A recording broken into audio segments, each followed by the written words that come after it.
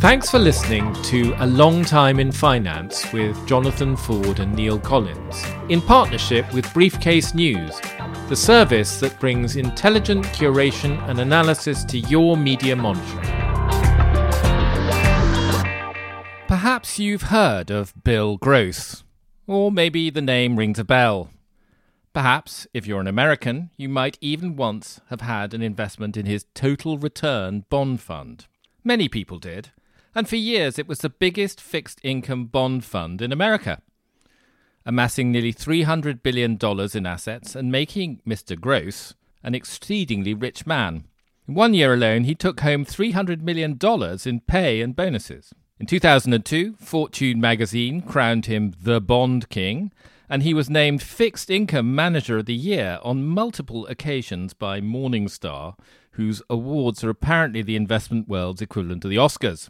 Unsurprisingly, perhaps all this went to his head, and in 2014, after what can only be described as some very strange behaviour, his employers, the German insurance company Allianz, gave him the bullet.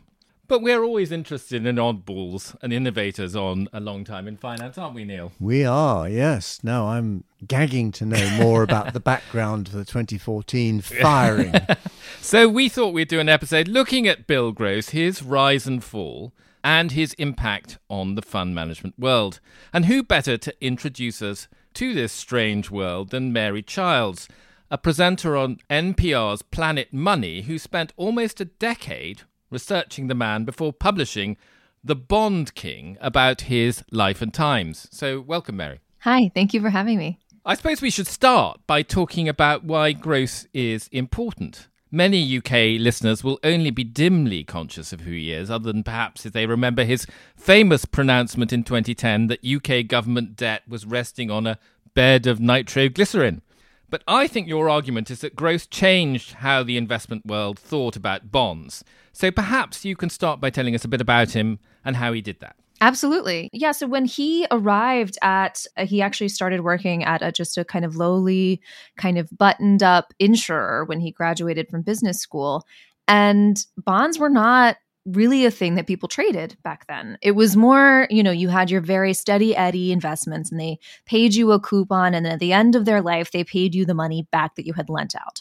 And that was the beauty of bonds, was that they were so reliable and you could kind of predict based on your assets and liabilities what your future would look like as an insurer. So that was like, why would you mess up that great system? And Bill Gross was like, because it could be fun and very profitable. It was really just chance that they were into the idea and gave him a little puddle of money to play with. And he started investing it and having a really good time. Now, of course, you can't trade bonds by yourself. So this was sort of at the dawn of this moment. He wasn't alone in this beginning, but he became the best.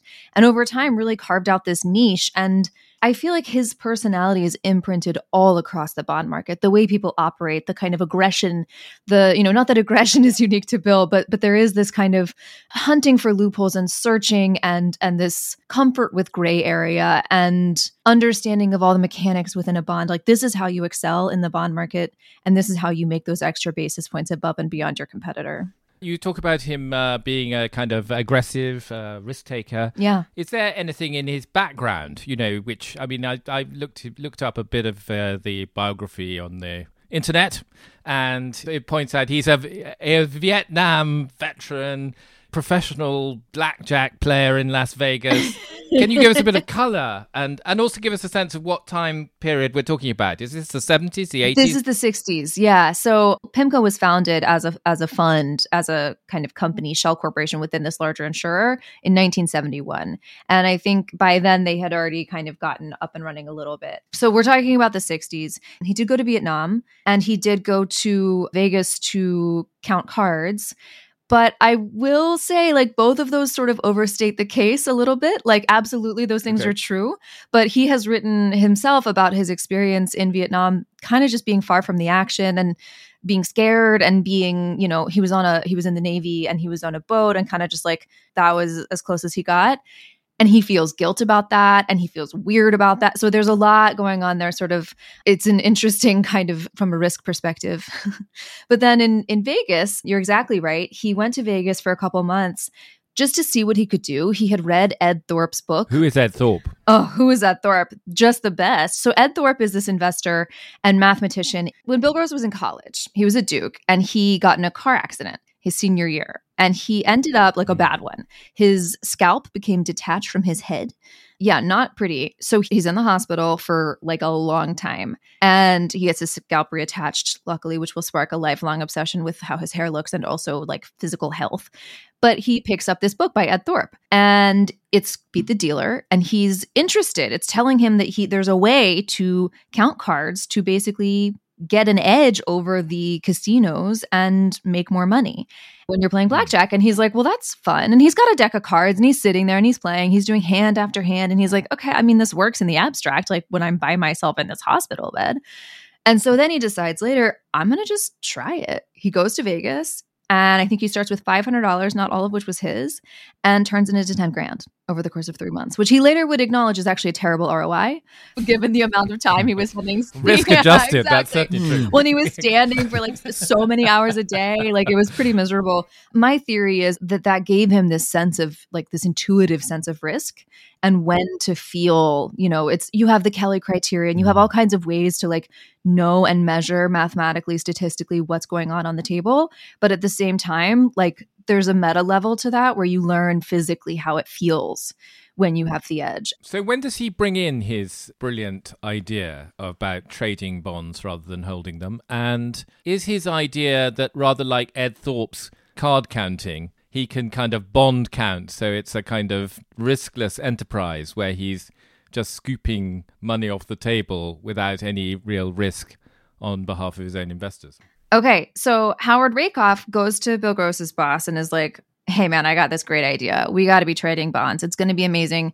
And it just so happens that at the early 1970s, inflation, you may recall, was rampant. This was a great case to get rid of your bonds. This is kind of Howard's pitch, is that you have these bonds sitting in a vault downstairs, but as inflation is eroding the value of them, they're just sitting there getting less and less valuable, and you could do better. You should buy new bonds, sell those bonds to somebody else who maybe has a shorter time horizon or like really likes that company that issued them or whatever the case may be. Buy new bonds. Like you don't have to just sit there. That idea is pretty compelling, right? Like that just makes sense. And Bill Gross's boss was like, I don't know, man, we got this good thing going. We're an insurance company. We're not trying to take crazy risks here. Okay. Thanks for your time. But I've got these young upstarts that might be interested in talking to you. Why don't you go meet this young man named Bill Gross? And the rest is history. Yeah. You think that essentially it was his ability to have a sort of instinctive understanding of risk and probability that allowed him to prosper here. Do you think that was connected in any way to his Asperger's? I do, yes. I think that analyzing markets and market trends is just his comfort zone. Later in his life, a hobby would be basically charting the market for stamps in a way that I think no one else had done. What, like postage like stamps? You lick it and you put it on an envelope, yeah. Like Mr. Ponzi's idea. So yeah, and like this idea is that like his conception of it was like these things trade, some of these things, if you choose them right, just like bonds, they have value and they're gonna do better over time. And if I check the provenance and I check the last time they traded and when they went up to auction, and he basically would chart that against like the S&P and figure out, okay, this stamp is doing really well, this stamp is poised to outperform, and like no one else was doing. This is what he did for fun. So he found in Vegas that his ability to hyper-focus was like a superpower, and that he could look around at all these other people that were like having fun and like drinking and like playing these, various game machines and different card games willy-nilly with no real strategy. He was like, this is incredibly sad for you, but great for me. Do you think that was his philosophy? A little bit, yeah. I mean, he told me that like he would look at them and be like, I hope you can pay your bills. Like you're getting duped. You're a fool. I have a strategy. I know what I'm doing. Hang on, this is a gambler who disapproves of gambling. Yes. He's full of contradictions. That's the beauty. He built this huge fund. Did he do it because nobody else had noticed what he was up to? Or it's just that he was better at it than anybody else? Yeah. Ugh, I love this question. I think it's both, honestly. And they're the same in a way, right? Like sometimes being early and right is all it takes. So I think he was a better trader and remains so. He's been having a great little tear lately. Was a better trader than many of his peers. And the kind of statistical, careful analyses of replicable strategies helped contribute to that and helped kind of buffer through the times when he made big trade calls that were wrong. I think those two things going together, like he was just much more comfortable getting into derivatives before anybody else. He was more comfortable going international before anybody else. He was more comfortable just moving into areas that other people, like, I don't know how he had the like mental elasticity to do all of this and just like, he just was excited about new products and new frontiers and would always want to be right there on the cutting edge. Yeah. And that helped. Other people are like, I don't know. Let's see how it falls out. Let's see what goes on here. And Bill Gross is like, okay, we signed up all of our like extremely stodgy, extremely risk-averse pension clients for derivatives before anyone else is, and that was wildly profitable for them. I mean, there's a logic there, which is that there are, new markets in Absolutely. There probably is a first mover advantage in that, things are not efficiently priced. Quite. And then everyone crowds in and it gets less fun and then we move to the next thing. Yeah. When does the world first sort of go, oh, who is this? Apart from obviously Mr. Rakoff, who's sitting there thinking, where's my cut or whatever, after all these years of success. I think you did okay. I think you did pretty well. When does the world first kind of go, oh, who is this fellow, Bill Gross? Yeah, in America, there was this show called Wall Street Week every Friday night. And it was extremely popular. And it was kind of like, you would come home after a long week and like find out what happened. And Bill Gross got himself to be the Bond guy. So he's up there next to Peter Lynch. He's up there next to the other luminaries in finance explaining what happened and explaining how the bond world works to people. And he's like the only representative from that world. That wasn't like mainstream necessarily. That's like people who, it's called Wall Street Week. It's still people who cared about that, but it was like the show. And so that was like, he put himself on the map with that. And then he kind of reinforced that with his monthly investment outlooks, these monthly missives that would start with this like often bizarre personal anecdote, like way oversharing, and then pivot hardcore into the bond market. I went to the dentist and it was incredibly painful. And that is what is happening in the bond market today. But this creativity was like a little unheard of and people loved these things. People ate these investment outlooks up. Okay. But the real answer to your question is 2008 when PIMCO outperformed. No, I thought it's interesting in 2008 that he's invited to help the US Treasury dealing with the banking crisis. Presumably at the same time, he's got this massive portfolio that presumably he's not going to trade that against the advice he's giving to the US Treasury, is he? Presumably. Although it does sound to me as though he is in a pretty privileged position, and I would say there's a clear conflict of interest here, but that may just be my naivety. Well, I think he would say that he always talked his book, like he always had in his portfolio what he believed in. Now, when did he stop believing in it? That's an open question. Maybe it was 10 minutes after the conversation where he told you to buy the thing that he was holding. But I think information asymmetry is part of the bond market and is an important part of it. And I think you would be derelict in your duties to your clients if you didn't take full advantage of that. But hang on, if you're advising the US Treasury at the same sort of time, kidding. The Fed is the biggest gun in the world. And Yes. You've got to be careful. You're turning around and saying, well, I advise you to do this, and meantime, I will bet against it in my bond fund. Luckily, he actually happened to do the opposite, I think. In the kind of advising the US government, he more or less was front running more than betting against. So that at least is a aligned interest. fine. That's Hang on. completely So, fine. hang on. How could you argue with that? So running, he shorted the stock and then told Who was he front-running? told the Treasury that this was The rest of the grossly market. overvalued and was going to have to And fall. that's just his opinion. He's doing it in the market. I like your concern for the protecting the investor interests of the US Treasury. That sort of defenseless, Well, no, I'm not. widow and orphan-like No, organisation. I Absolutely think, true. What else can they do?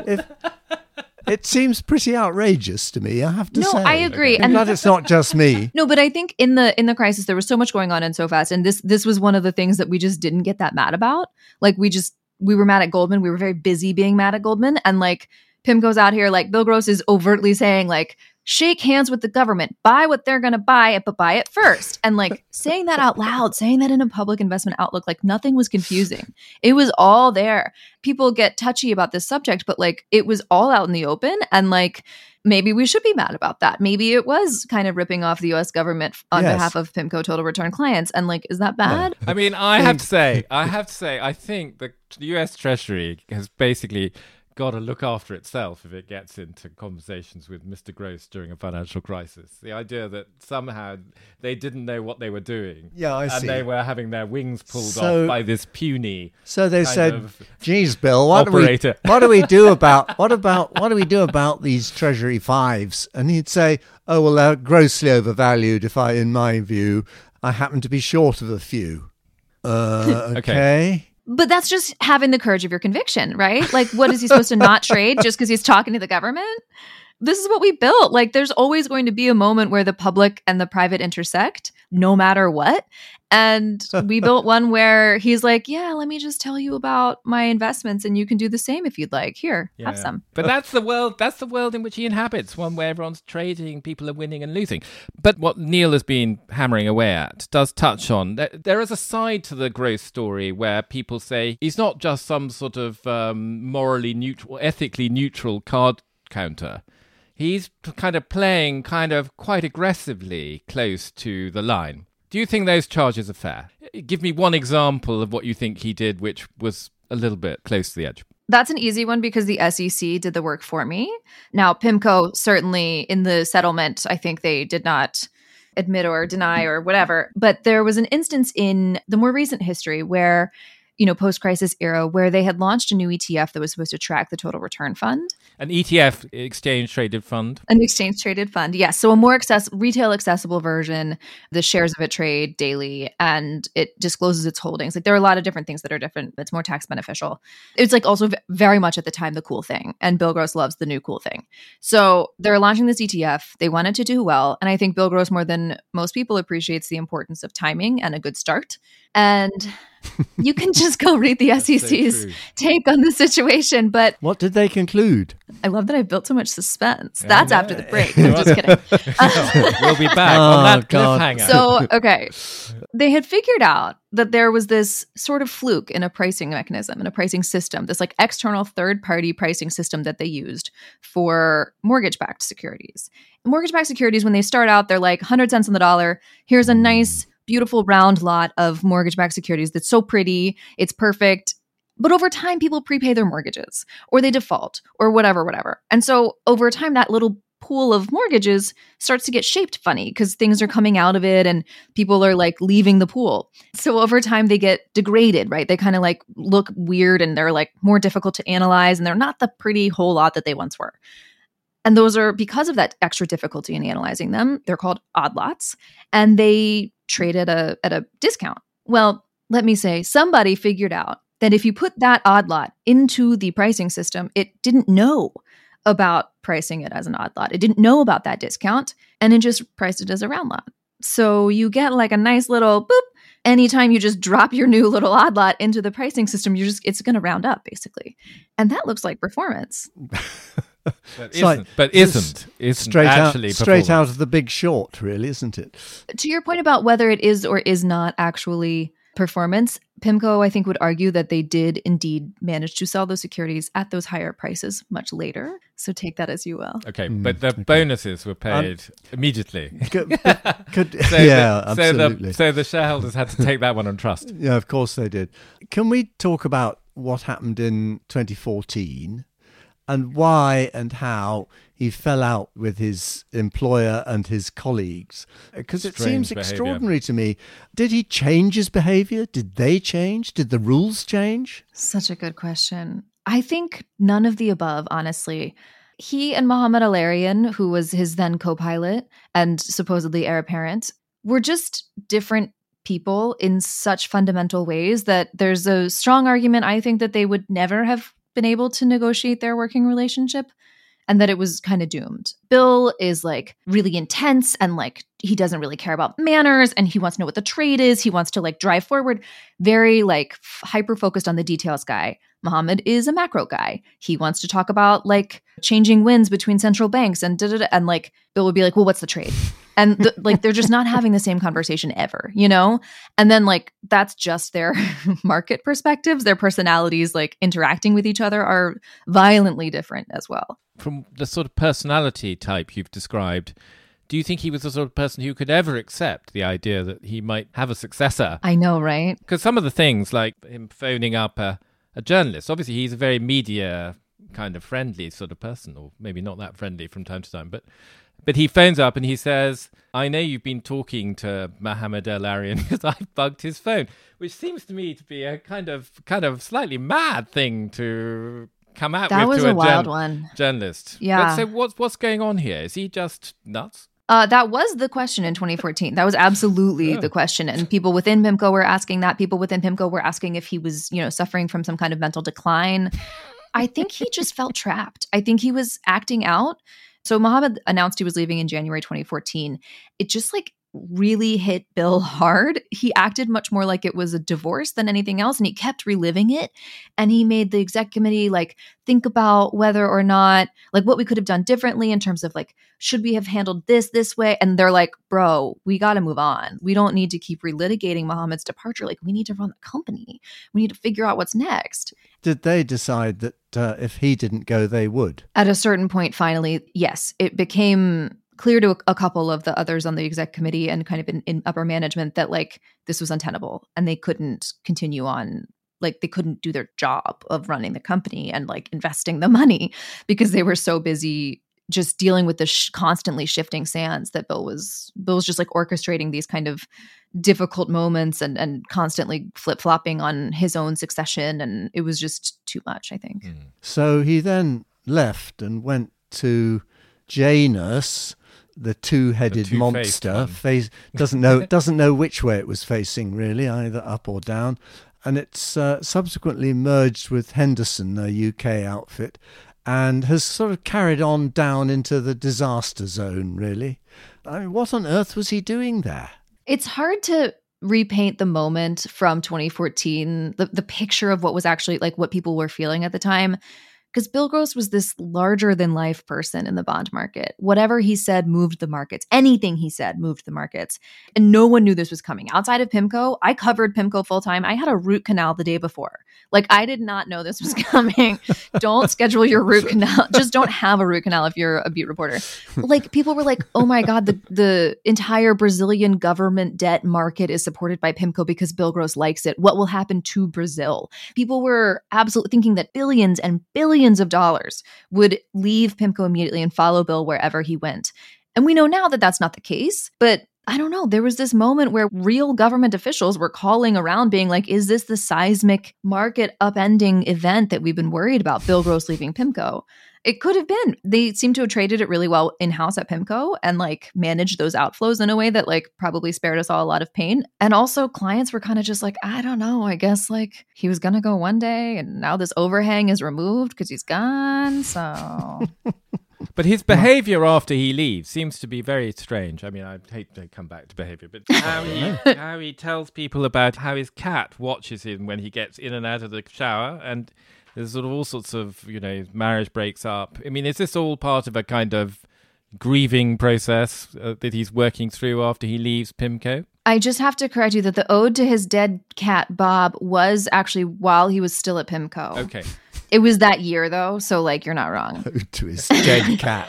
Oh, yeah, I mean, sorry, I've missed the dead cat bit. I thought dead cat bounce was the only... That's what happens in... Yeah, okay. It's not a bouncing cat. Okay. Honestly, I haven't talked to him about it with the benefit of like so much time. Like the conversations that we had were largely in 2017 when he was still at Janus and still kind of like going through it. So I would be curious now what his perspective is, just having kind of gotten a little bit more distance and created a new life. But it seemed like it was just one thing after another. The Mohammed thing was so destabilizing for him. And then he had this kind of referendum on his personality in the press that I think he did not expect. And then clients didn't follow him. Like he built his whole life on this like one metric of performing well for clients in total return. And then like, where's the loyalty? No one comes with him. Like, I mean, a couple people did, a couple clients, but it was just, I can't imagine how devastating that would be if you build this empire and you think and it is on your talent and your brand and your abilities, and then nobody's loyal. Like, oh, for someone specifically like Bill, that would be devastating. That was devastating. I must say, it's a bit rich, isn't it? Him expecting loyalty from his clients when the whole thing is predicated on a sort of quasi-mathematical approach, an entirely cold, emotionless analysis. He's expecting them to follow him because they love him. It's a bit ridiculous, isn't it?